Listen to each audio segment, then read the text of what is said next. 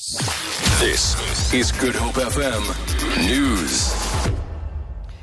Good afternoon. A former black Springbok rugby captain, Sandile Thomas Magxala, has died at the age of 73 in Cape Town. He was one of the founder members of the Flying Eagles Rugby Club in Inyanga. He was selected for the Western Province Board in 1962. In 1967, he got his national colours. In 1974, he led the black national team, the Leopards, against the British Lions team at Sisa Dukashe Stadium in Mdantane near East London. Later in the same year, he was one of the team members that toured Italy for 6 weeks. In 1975, he led the Leopards against France again at Sisa Dukashe Stadium. In 1977, he was one of the few black players who were invited to take part in the unified Springbok trials at Loftus Versfeld in Pretoria in preparation for a match against the World 15. He retired in 1979.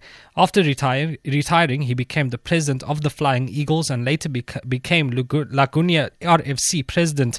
He will be laid to rest on the 27th of this month. Judge Hans Fabricius of the High Court in Pretoria has postponed his ruling until 11:30 tomorrow morning on whether Sudanese President Omar al-Bashir, who's in the country for the African Union Summit in Sandton, should be arrested. The government is opposing the urgent application by the Southern African Litigation Centre, citing South Africa's obligations as a member of the International Criminal Court. However, the government earlier promised all African leaders immunity to attend the summit. Judge Hans Fabricius says, according to the order, President Bashir is prohibited from leaving the country until he hands down his final ruling.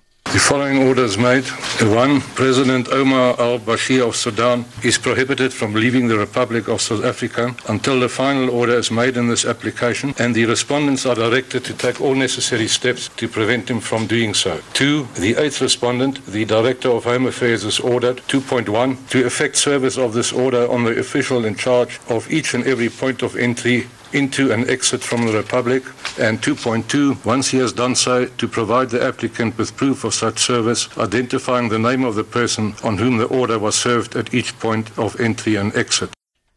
The United Nations Special Representative for Migration, Peter Sutherland, has warned against xenophobia in the face of large-scale movement of people from Africa to Europe. Sutherland is calling for a fair quota system to be set up. The BBC's Sebastian Usher reports. The deaths of hundreds of migrants this year trying to cross the Mediterranean has exposed the scale of the problem. Peter Sutherland says that many migrants, especially from Syria and Eritrea, are genuinely fleeing persecution. As such, he says they're entitled to remain in the European countries where they end up. But he says Europe is divided over the welcome it gives, with a huge disparity between the numbers of migrants taken in by countries like Germany and Sweden as compared to Britain. He's calling for a fair quota system to be set up, but the case for letting more migrants in, he says, is not being properly explained, and the result, he warns, is growing fear and xenophobia. Lastly, for the first time in South Africa, people could see 2 live black jaguar cubs. The cubs are 6 months old and come from the Amazon in South America. According to the World Wildlife Fund, black jaguars are not a separate species, but a rare colour variant. The predator caretaker at the Mystic Monkey and Feathers Private Zoo outside Pretoria, Charmaine Hubert, says only 290 black jaguars are thought to survive in the wild. She says they bought the 2 cubs as a breeding pair.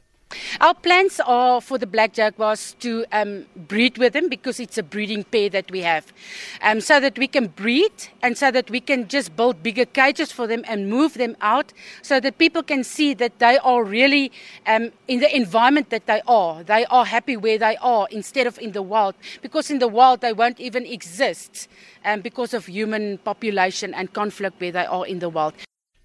For Good Hope FM News, I'm Rikshay Peterson.